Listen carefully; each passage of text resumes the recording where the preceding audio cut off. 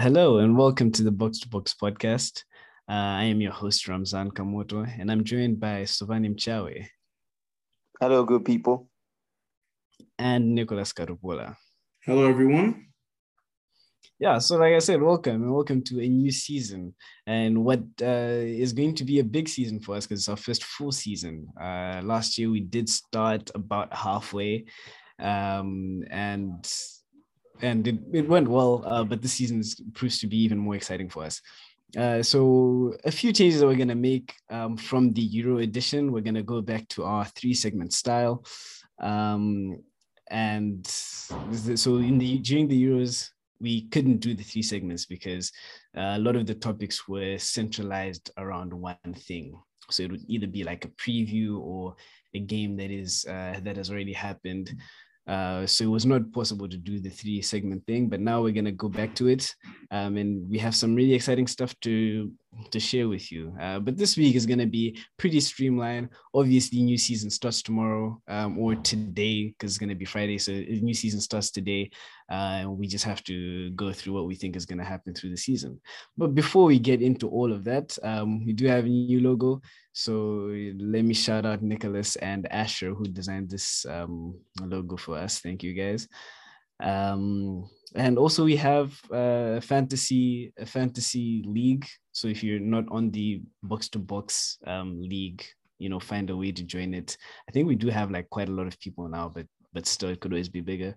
So yeah. And I think the last thing is we have new social media platforms. So if you haven't followed us on Instagram and Twitter, I think that is a sensible thing to do now because a lot of the conversations and a lot of the communications will be done through that main account going forward. So yeah, like we said, it's a special season coming, especially towards the end of the year, and as the new year comes, we do have a lot of big ideas, and we are really excited and want to interact as much as possible. So yeah, welcome. And if you're a new listener, you missed, last season stuff. This season stuff proves to be better. So I think you've joined at the right time. So yeah, I'm gonna get us started, and I'm gonna go with the transfers that happened over the last month or 2 months or so. And obviously, we're gonna focus on the big one, the Messi to PSG. A lot has been said about it. We feel like we could add a little bit more just to tickle your thought a little bit. But it wouldn't be a transfer discussion if we didn't talk about all the other transfers to some degree. I think some of the other stuff Nicholas and Sovani are gonna discuss a bit more. But mine is going to be the Messi. So we can even call this the Messi segment. Before we get to him, the other transfers that happened, so obviously to United, we've seen Varane and Sancho are the big ones. If there are any other smaller ones, I'm not aware of, but Varane and Sancho were the big ones. Liverpool signed Konate, another centre-back option. Chelsea signed Lukaku. They did that just a few hours ago, actually. Ben White have Arsenal. What? Ben White have Arsenal? Arsenal has Ben White now. And Sambi. Oh, and Zambia, and we got Zambia as well. But hey, we're talking the big guns here. Low. Sambi low. Is Zambia a big transfer? Anyway, so Sovani, you're gonna tell us in a bit. But yeah, so Grealish went to Man City, and Villa had a big bit of business. They had Buendia, Ings, and Bailey all coming in. So I thought that was a good way to spend 100 million. And Leicester signed Vestergaard as a replacement, I think, for now, while Fofana is away. I don't know how long Fofana is out for, but I think they clearly felt they needed another centre back. So he might be out for quite a bit. So yeah, those are the big transfers that happened, at least in the Premier League, and there were some all over Europe as well, that you can obviously check out at another time. But obviously, the transfer that I want to talk about is Messi to PSG. So the obvious thing is Messi is the best player in the world, or one half of the best player in the world. If you want to go in that direction, I'm not here to make any enemies. And he goes to the biggest team in France, and makes them pretty much the strongest team ever, or the strongest team in the world. I don't know if even the Galacticos come anything close to the sort of strength that this team has. It's a team full of like all-stars, basically, a team full of the best players of each country, if that makes sense to you, which is incredible. To me, it's almost laughable. And but the part that I want to talk about more is what happens to Barcelona and their new season. So we saw with Real Madrid, when Real Madrid lost Ronaldo, it took them some time. Eventually, they did get there, but it took them some time to get used to not having him around, right? So both on the field and just leadership-wise. So I wanted to ask you guys, right? How do you think Barcelona is going to cope like with life after Messi? Maybe let's start with Sopani. Barcelona, I don't think they'll struggle too much, to be honest. I think they've got a good squad there. They didn't do too bad in the league last year. I think they'll carry on that type of momentum. Koeman hasn't done poorly so far, and he has got a few additions in Memphis Depay. He's got what's that right back's name? Serginho Dest. Not Dest. He signed a new one. Emerson. Emerson. Oh, he signed Emerson. Yes. He's got Emerson, who I think will replace Dest. I think they've got Griezmann, who's got big shoes to fill this season. I think he's going to step up because he's no longer in Messi's shadow. So I think Griezmann now has to show his worth because he came for big money and he's yet to prove, he's yet to justify that transfer. And I said Ousmane Dembele maybe will be one for the lookout. I think he'll surprise us. Maybe for now, for the first time ever, now he can stay fit for the whole season. And maybe... Obviously he won't. Even if he doesn't, right? You've got Ansu Fati, who missed largely the whole last season. I think this season now, he also has a point to prove. So I think I'm still excited for Barcelona. I think they will still do well in the league and even in Champions League, honestly. That's my take. Yeah. Nicholas, I just wanted to ask you, I'm going to put you on the spot here. Some of the Barcelona signings or the signings quotation marks, because they haven't actually been able to register them. So like Aguero is one of them, Eric Garcia is another, and I think Emerson is the other one that Sovani said. I'm surprised. Right. To me, it doesn't make sense. And maybe it's because I don't understand. And in the next few days, all of this might be cleared up. But as it stands today, it's still very, very unclear. So I was saying to you a few weeks ago that why don't the agents know that this can happen? Right. If I'm a football player and I want to play football, I want to play for Barcelona. Right. I should go to my agent and say, okay, let's see, can we get this on the road, especially for players like Aguero? Can we get this somewhere, right? My agent, I would expect him to know that Barcelona is in problems financially. They have problems with La Liga, and we could run into this roadblock come 1 month or 2 months' time, right? Why is it allowed to go this far? Why has Barcelona been able to reel these players in, and then now they're not going to be able to register them, so they can't play in any competitions? I would assume essentially they're just getting free wages or wages just to train. Why are things like this possible? Honestly, this is probably the most shambolic club in world football. There used to be arguments about which club would be, quote unquote, the worst run club in football, and it would have to be Barcelona. But then if you're an agent of a football player and you deny them the chance to go to Barcelona, then that's pretty much as daft as they come.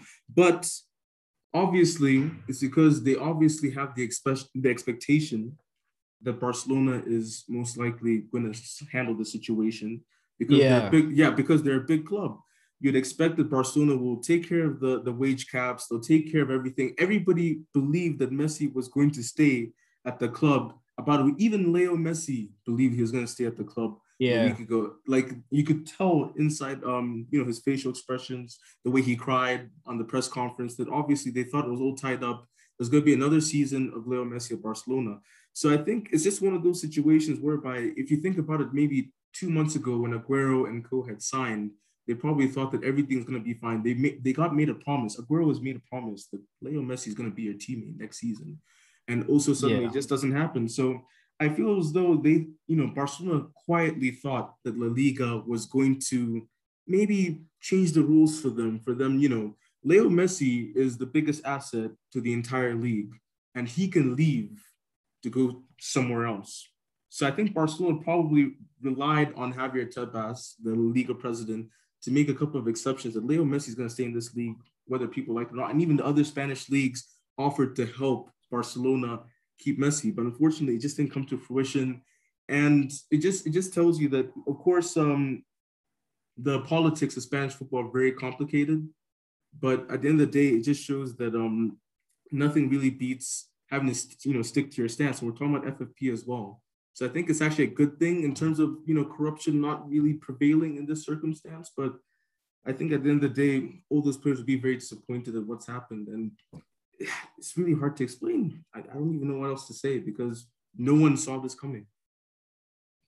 Yeah, no, it's an extremely touchy subject. And as you've brought up FFP, we're going to go to another difficult topic.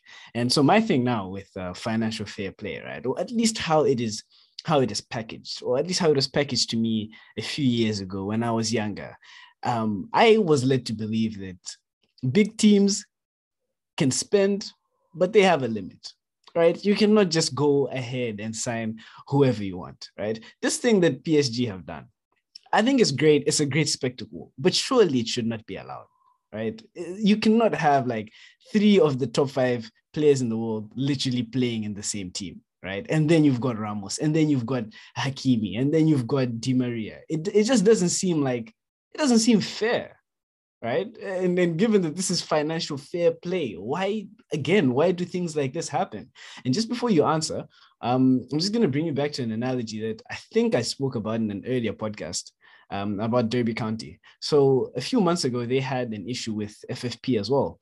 So I think they had to amortize certain players' wages. I don't know if it was certain players or it was all their players, but they had left a bit out in their financial statements. And that made financial fair play very angry, and they told them that no, we're gonna deduct points and we're gonna relegate you. And they had to pay something like 40 million pounds. I think I just checked the figure, but obviously you can go look it up a bit more. So why should teams like Derby County or in the Championship go through things like this, and then teams like PSG and Real Madrid and Chelsea and Barcelona get away with all these things? As you're saying here, like Barcelona very much believed that Messi was gonna stay, right? They thought that they could sneak through the cracks. Why should teams like that be allowed to do things like this? And then, Derby gets threatened to be relegated.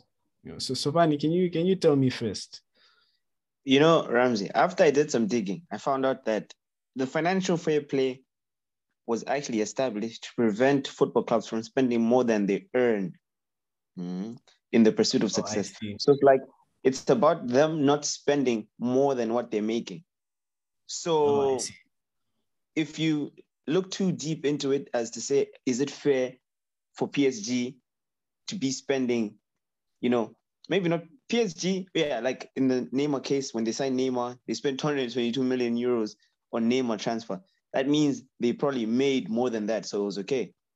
So it's really unfair to the smaller clubs, because now when you look at revenue streams, Manchester United, for example, have the highest revenues on a match day with Old Trafford. So obviously they earn more money, meaning they can spend more money than a Burnley, for example, which is why now you find that United, their squad is worth, I don't know, it's one of the most expensive squads in the Premier League, basically. While you have clubs like Burnley, who last summer actually didn't even make a single signing. They couldn't even afford to make a single signing. They maintained the same squad. And even now, I haven't heard of any Burnley signings. So they're going to struggle. So it's really, I suppose, fair in the sense that it ensures that everyone is spending within their capabilities. But it's unfair in the sense that the richer clubs benefit from their rules, basically.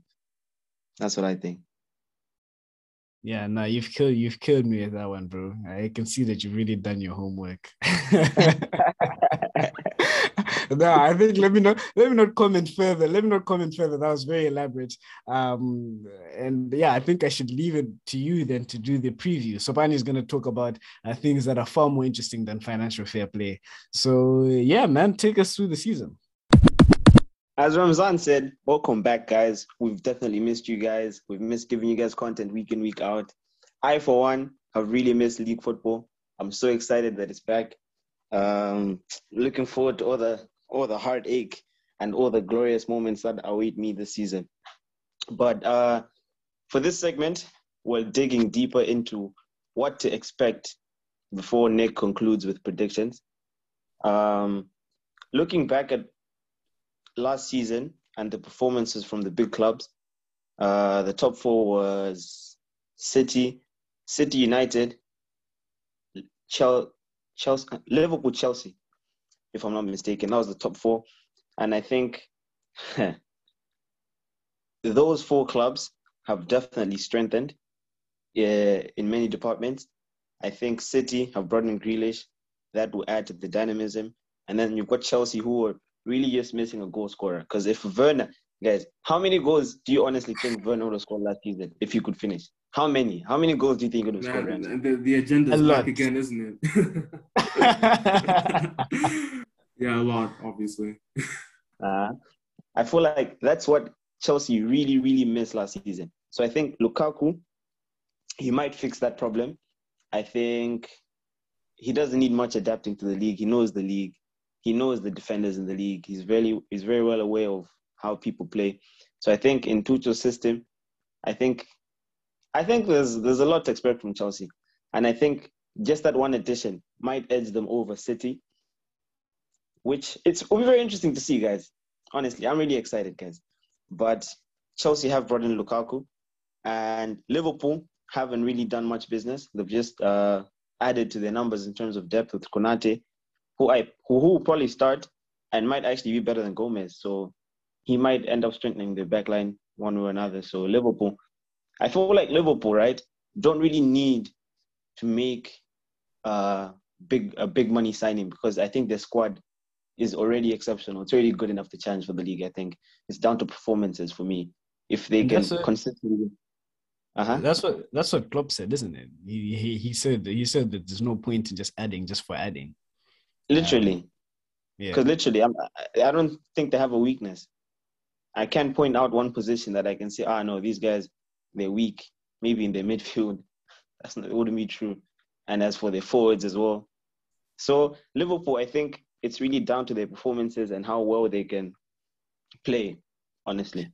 I think... Sobani, sorry, just before you go on further, I'm just going to bring you back a bit to Chelsea.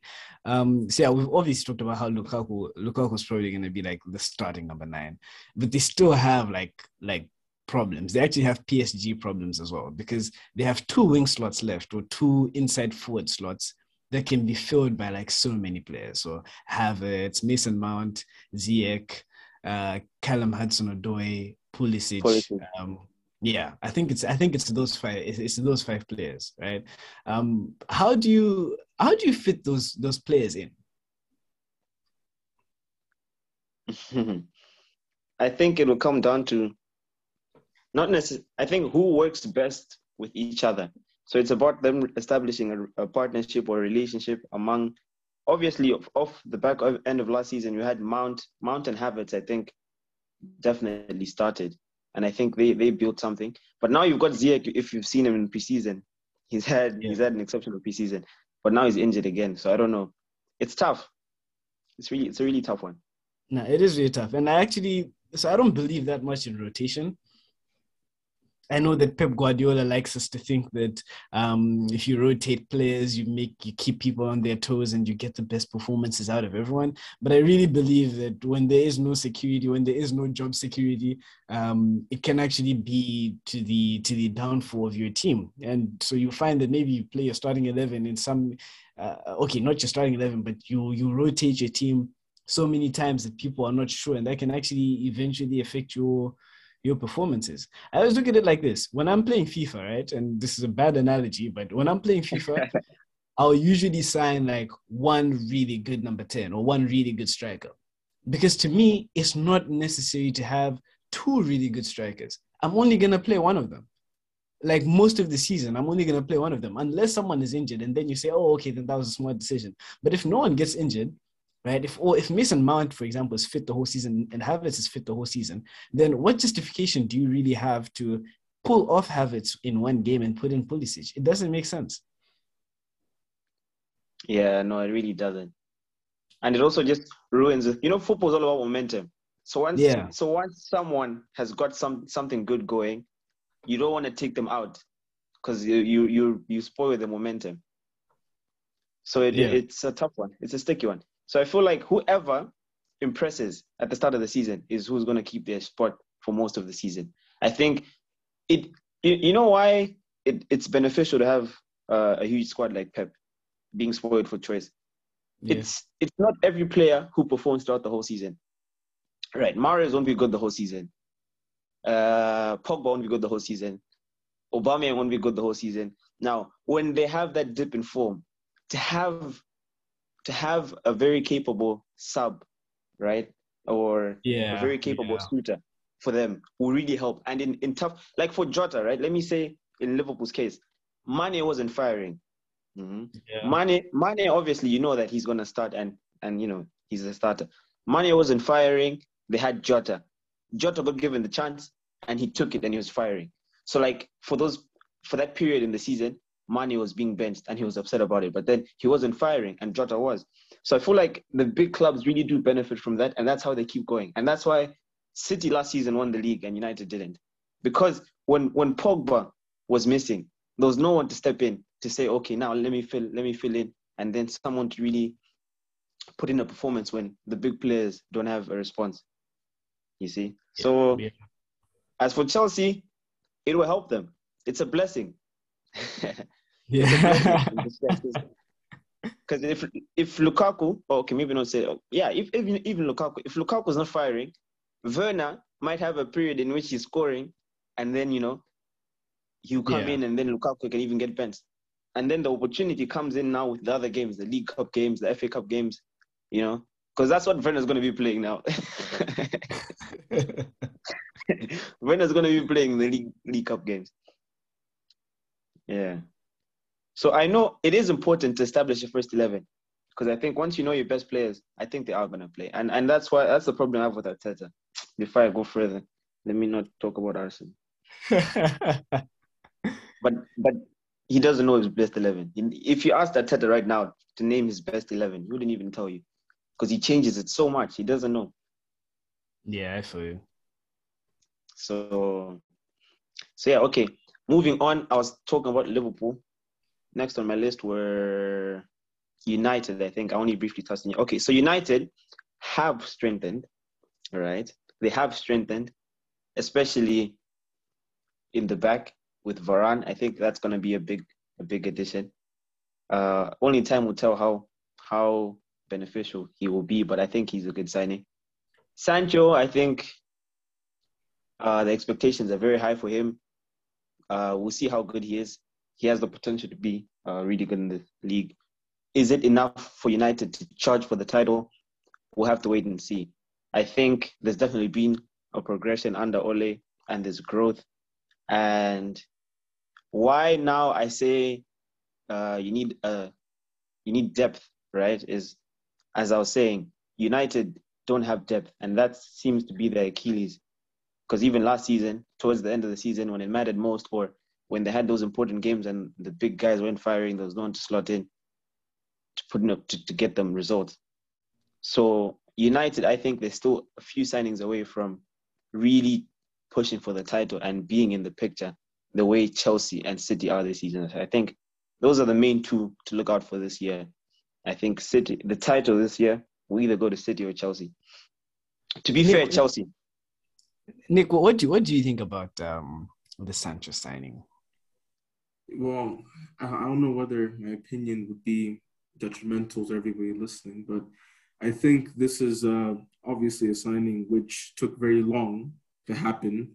And I don't really know what United fans expect from him. Are they expecting 20 assists and 10 goals personally, I don't think that's going to happen. I think his numbers will decrease because the Bundesliga, and Ole Gunnar Solskjaer said it himself, is not on the level of the Premier League. And these are all these words. So I just wanted to make sure I put that out for the United fans that are listening. But I think Sancho signing was actually one of the problem positions that they had. They need somebody that could be a natural fit on the wing.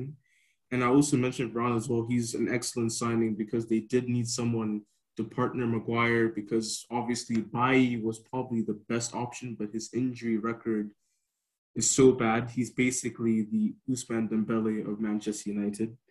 So having said that, I think Man United will likely improve on last year's performances, but because so many other people have improved as well, I wouldn't outright say that they're going to win the league.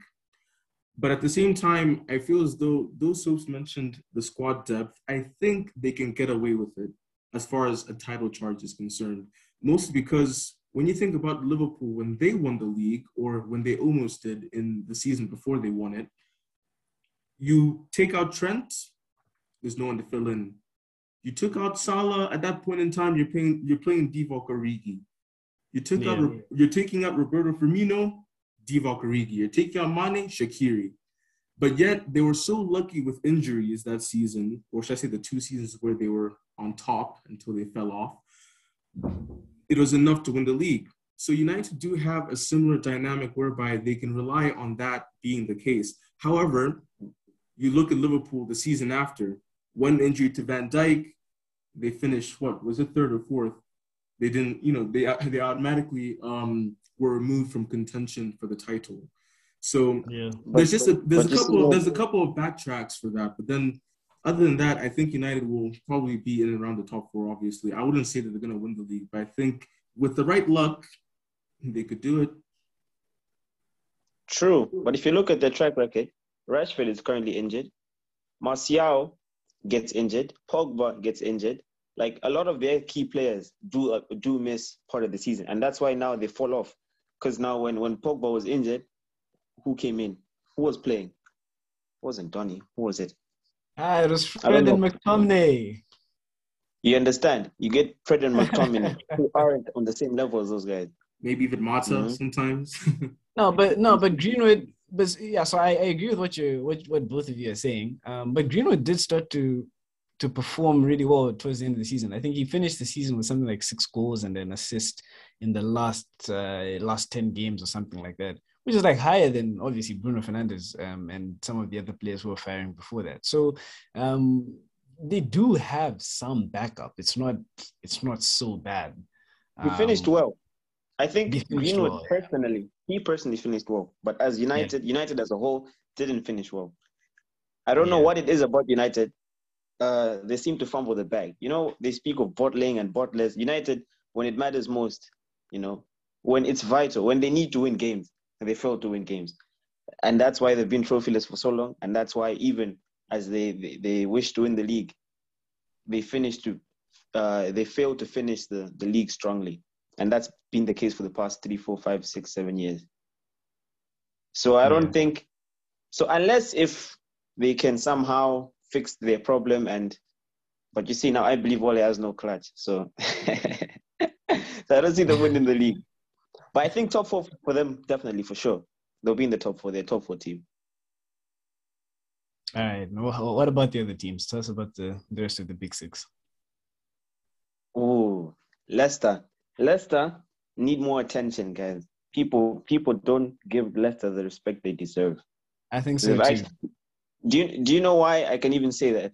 You didn't even mention that Leicester won the Community Shield this year, but they did. You see, you don't take them seriously. Leicester, you have to start taking Leicester seriously. Yeah. For the past 3 seasons, I think they've been in the top 4 for the whole of the season. They just fall out. You see, now they have the same problem as United. They always fall out when it matters most. But I think they have a shout for top 4.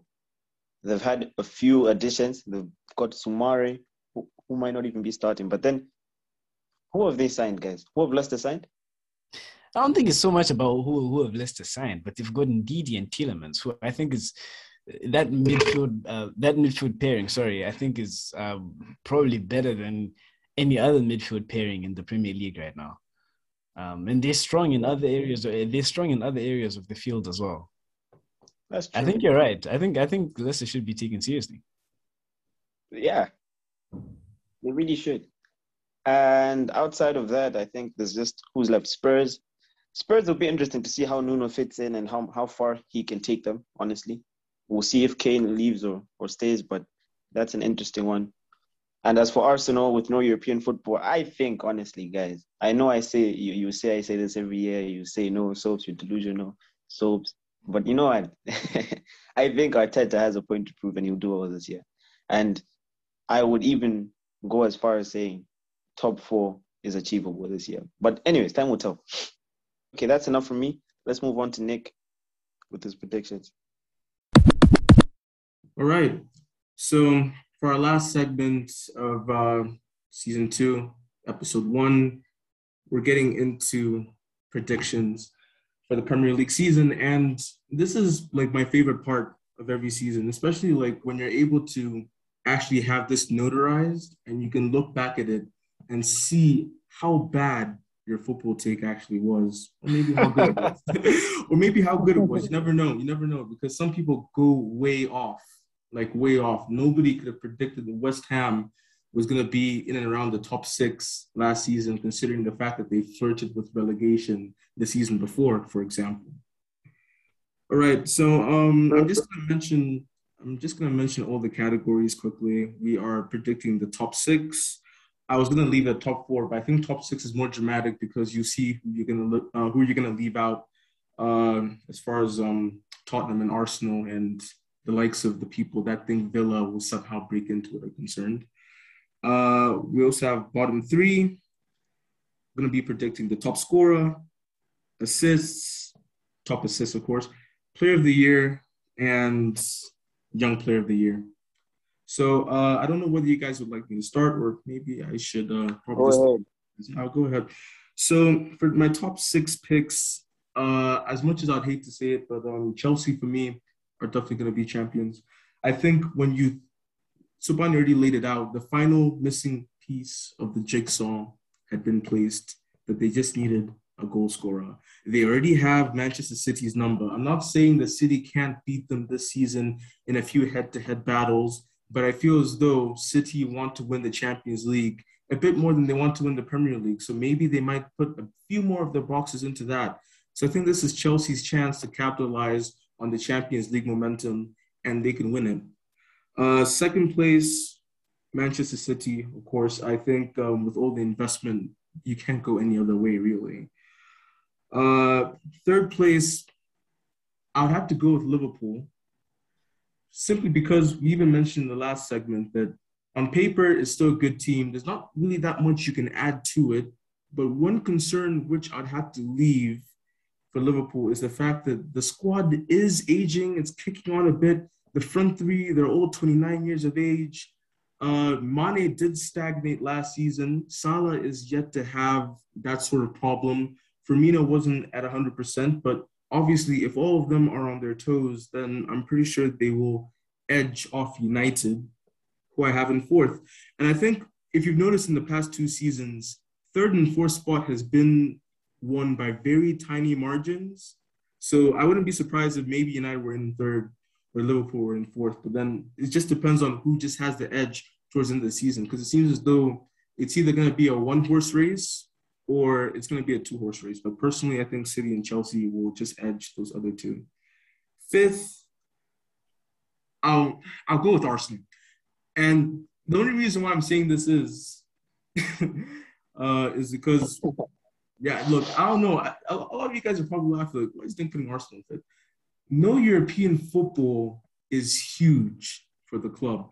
Of course, I'm just thinking on hypotheticals that maybe they might do a few more things in the transfer window. But I think simply having to go Saturday, Sunday on the weekends straight to another weekend straight away could be very beneficial for them. Conte at Chelsea had the same dilemma, I suppose, whereby there was no Champions League football. What do you do with all that time on your hands? Midweek, you work on the formations. You want to build your 3-4-3, you can build it in the midweek. You have more time to work on things. You have the FA Cup in the January, but the Carabao Cup will come here and there, but then honestly, they'll have time to work on it. I think they'll surprise people in that sense. I'm just being optimistic for them, to be fair, but yeah.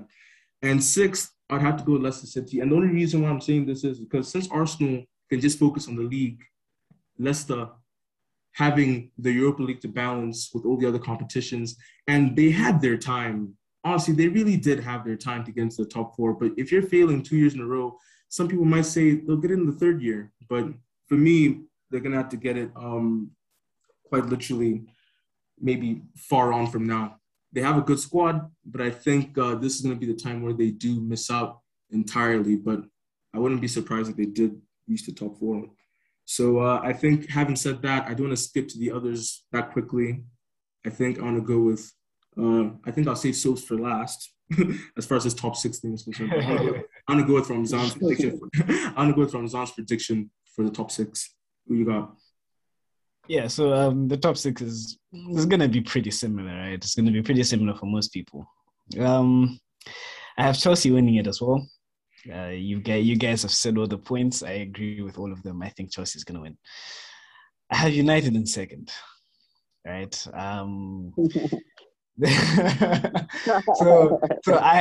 So my reason for putting United in second is because I don't think Liverpool and City are gonna be as hot as you guys think. And this is okay. Let me preface this by saying, at the time that we're recording, Harry Kane has not signed for City yet. This might be very different next week, right? But Harry Kane has not signed for City yet. I think I'm just not gonna think about this too analytically, but rather in a storytelling type of way. After some time, a dynasty has to die. After some time, we need to see things change. And I don't believe that City can do their whole no striker thing for 2 seasons in a row and just get away with it. They have started having injuries, and yeah, obviously they've got players to fill in those boots, but I've already told you the issues with those things. Bernardo Silva apparently is not happy, and he's not particularly playing very well either. If they don't get those things sorted, Leicester beat them in the Community Shield. We've said Chelsea has their number. You could start to add some more teams onto that list, especially as momentum starts to come in. So given that City has not signed Harry Kane yet, I think City is going to finish fourth, right? I think. No way. I think. No way. There's nothing wrong with that. I think the top four is going to be extremely tight. I don't think any team is going to run away with it. And I think when it does start coming to the end, City is going to finish fourth. I've got Liverpool in third. You guys, Mo Salah, people need to put some more respect on Mo Salah, right? Like he's got, it's about the timing of his shot. It's not so much about when he cuts in, but it's about when he decides to shoot. And I saw this in the Community Shield. Pulisic had the ball. He was cutting in from the left wing to the right. And you could just see how much he's delaying the shot. And I was like, yeah, Mo Salah would have had that out like 1 second, like 2-3 seconds ago, right? And that's the key to him. And I think he's gonna have a big season as well. He's my captain in fantasy. But similarly with City, I do think dynasties must end at some point. They do need to go through some sort of reshuffle, I think, before they can think about winning the season again. Every team is stronger, guys. Every team is stronger. I think it's going to be Chelsea, United, Liverpool, and then City. I'm going to go Leicester fifth. I just trust them a bit more than Arsenal. I think they have the players. Like I said, I like their midfield pairing. I like Iheanacho. I like how they look at the back, especially with Fofana. Schmeichel is still there. Brendan Rodgers is a great coach. I like how they look. They don't break into the top four because the top four is just that hard. But I think I have them over Arsenal. And I don't trust Aubameyang. So, but even though I don't trust Aubameyang, I think Arsenal can finish sixth. And I think Spurs is going to finish outside the top six. I think they're going to have one of those roller coaster seasons. I think they're going to finish outside.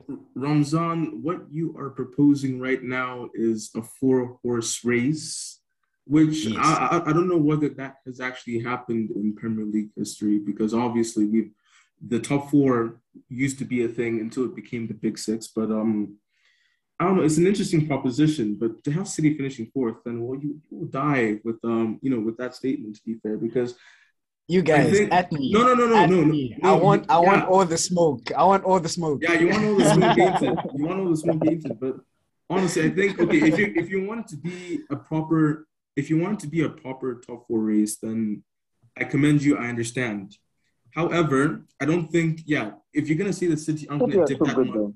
yeah, that's too good. Well, maybe not necessarily. You're basically rating the other three teams, which will occupy the top four, to be that good. I don't think that's gonna be the case. I think it's gonna be a Nicholas, two-horse race, most certainly two-horse race. Nicholas, I don't think Yeah. Grealish solves any problems. I think Grealish But does what? what Sterling But does, maybe but maybe slightly better, but he does what Sterling does already. I don't think that they fix anything unless they get Harry Kane. And if they get Harry Kane next week, forget everything that I've said. But the if they thing don't is, get Harry Kane, if they don't get Harry Kane, City's gonna finish fourth. I want all the smoke. I want all the yeah, smoke. yeah, I know. But then I don't know. Okay, I'll let you have that one. But let's just remember that they won the league last season without a striker. The season where they did have that dip and had problems was a season before that, whereby they were struggling to win the league at the time because of an injury at centre back.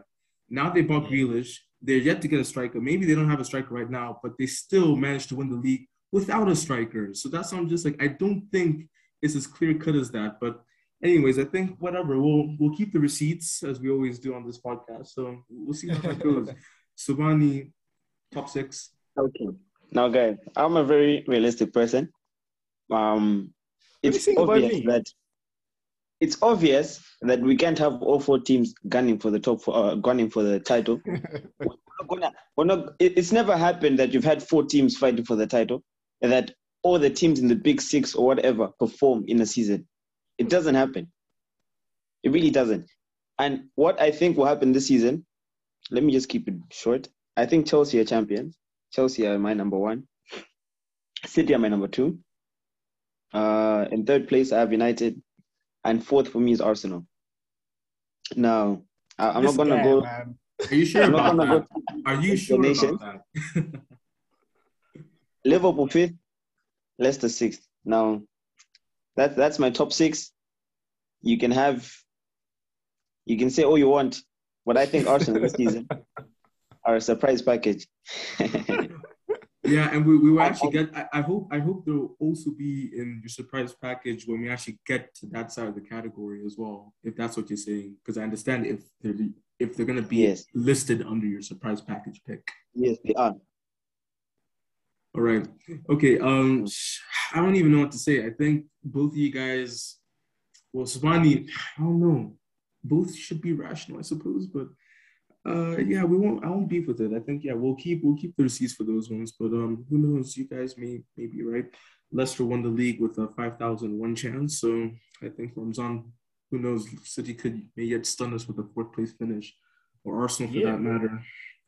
Okay, so I think bottom three. I really hate relegation battles, and I used to be very, very religious with thinking that Big Sam would save you every single season if you just simply hired him. That was not the case last season with West Brom, unfortunately.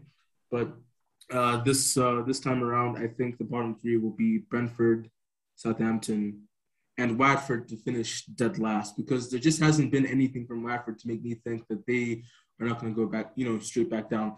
Brentford, I heard that they have been a very decent team in the championship, but they did get in through the playoffs. I don't really like it when teams get through via the playoffs, because it kind of shows that you weren't good enough in the championship anyway, and you just kind of like found your way into the Premier League. So I think Brentford will go straight back down with Watford. Southampton, because of that Ings sale and Vestergaard also leaving, they're a team that has lost 9-0 in 2 years in a row.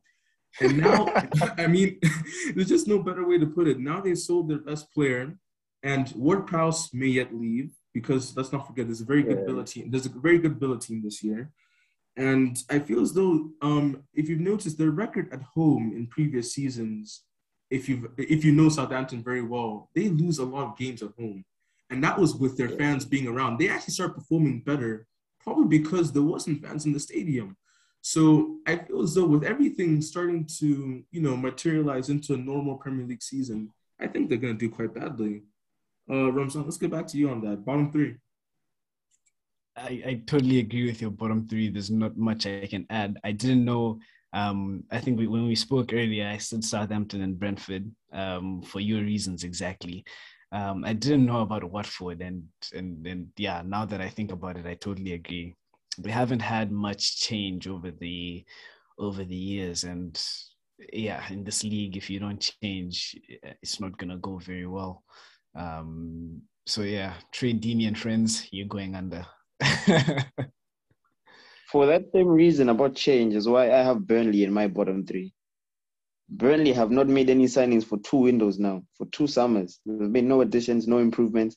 And last season, they finished just outside of the relegation zone, which is why I think they're going down. But for me, bottom last is Norwich. I think Norwich, they'll do what they did last time. They came in and they went back down, and I think they'll do the same thing. Norwich, I think. But participation award. Participation. Thank you for coming. Come on, but Pookie, I think they're going back down. Pookie can carry them. I mean, you never know, but I'm joking. No, I think Tony has a better chance of carrying Brentford because he scored 33 goals in the championship last year. Brentford scored the most goals in the championship last year. I don't think they'll go down. So I think Norwich are going back down. And I think this is just because of second season syndrome. I said Leeds would go down, but I think I should go back on that now. But I put Leeds in my bottom three. I said Leeds would be comfortable in the middle of the table. I think. I think they're still a very good side. Norwich, Burnley, Leeds is my bottom three. You know, the thing about Burnley, the reason why I didn't put Burnley there, although you make a good point that this is the second season in a row where they haven't really done that much in the transfer window, it seems as though Sean Dyche just seems to have this know-how on how to stay up. Because I don't know what it is, but even though, you know, put aside the 4-4-2s and the rugby tactics, they do have players which seem to always come in clutch. Chris Wood, Ashley Barnes in them, Dwight McNeil. And I think it's been the story for Burnley for quite a few seasons now that people have predicted them to go down, but somehow they always stayed up because they would always have like this spell of form where somehow they beat Man City or something like that. But I think, no, because of the fact that it's going to be another season whereby Sean Dyche has to somehow use the same squad, unless they will make a couple of signings between now and the third. Going down. Then, yeah, they would have to go down. But I'm not going to put them just because I think Sean Dyche is just, you know, I don't know what it is. He just has that mojo. Probably Big Sam vibes, to be fair. But, yeah. Okay. Let's move on. And I think we're going to get into the usual suspects as far as individual awards concerned. But actually, before we get into that, I just remembered surprise package of the season. I actually forgot to put that down. I'll go Villa. The only reason why I say that is I think they'll be the most difficult team. I think they'll be the most difficult team to work with this season. Last season, they were already hard enough. They're already a hard enough side to work with as far as, you know, head-to-head match is concerned. But I think because of Buendia, because of Bailey, and also they're still yet to use a bit more of the Grealish money, I think they could be up for a top 7 finish, maybe even higher. But I think, yeah, they will cause a lot of problems this season because now they have players up front which can hurt you. They beat Liverpool 7-2, though some people might blame that on the goalkeeper. With the squad that they had last season, now they have even more quality than before. It could be in for quite a shock. Ramzan? Yeah, so this is a tough one for me, but I'm going to go with surprise package in the backwards direction. I think Spurs is going to have an absolutely terrible season, especially if they lose Kane. No, it makes sense.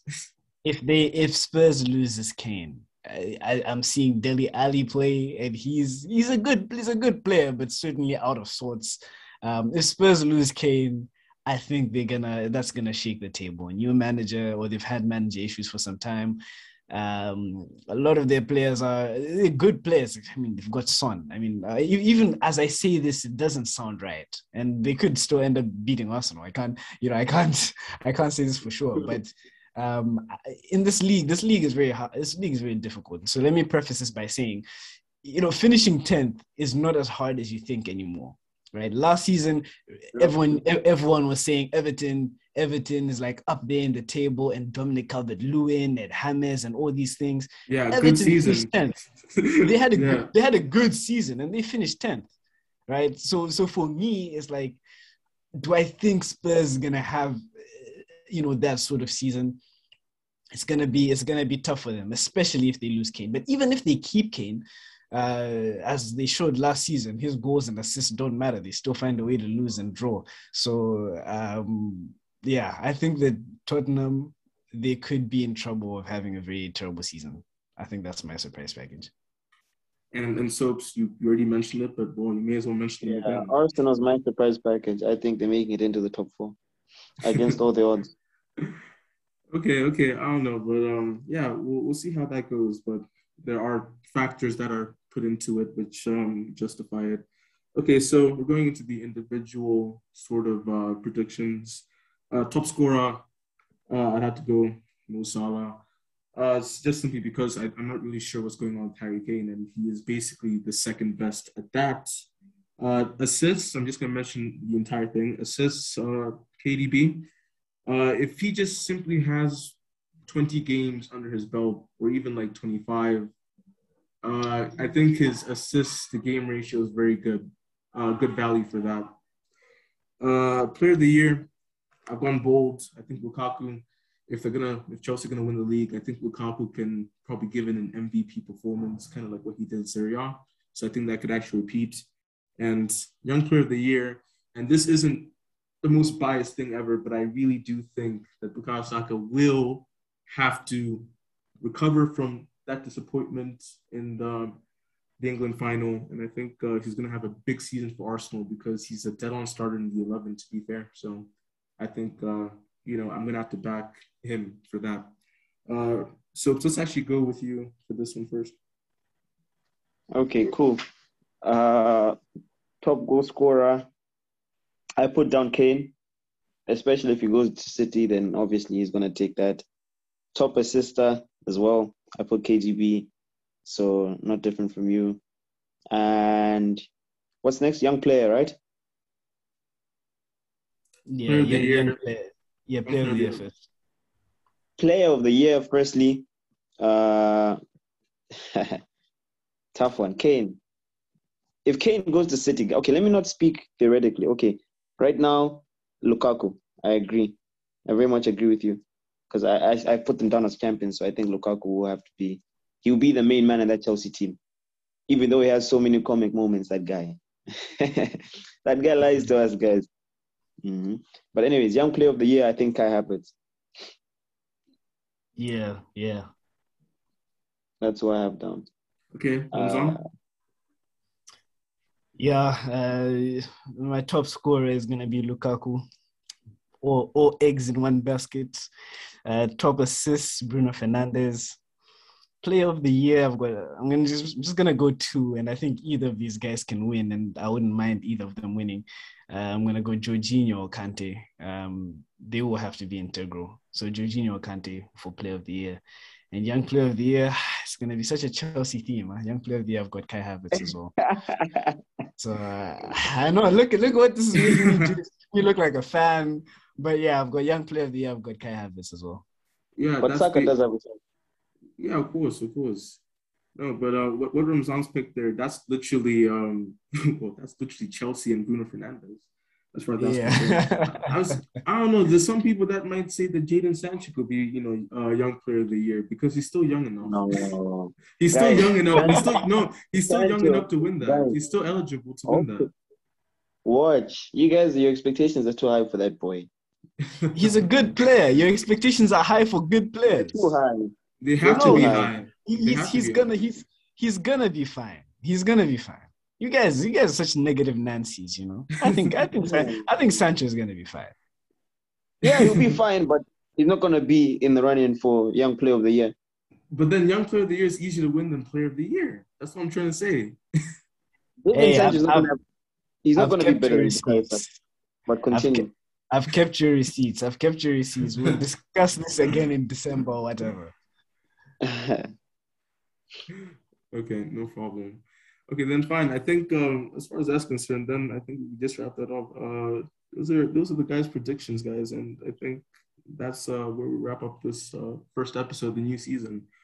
We're gonna be coming back on Sunday. Well, not Sundays, but we will be recording on Sundays, and Mondays we'll be releasing content once again. I think we just did this for obviously the previews, but yeah, we're excited for the future. We're waiting for the Prem games to start. Brentford versus Arsenal tomorrow, 9:00. If you're in South Africa, Malawi, could be a different time zone if you're anywhere else. And we're excited for the season. And there's a lot of stuff that's coming through. Social media, there'll be a couple of things which we may be posting up, which will interest you. And we want you to keep on staying tuned. This is our first full season. And this is the Box to Box. And yeah, we'll see you soon.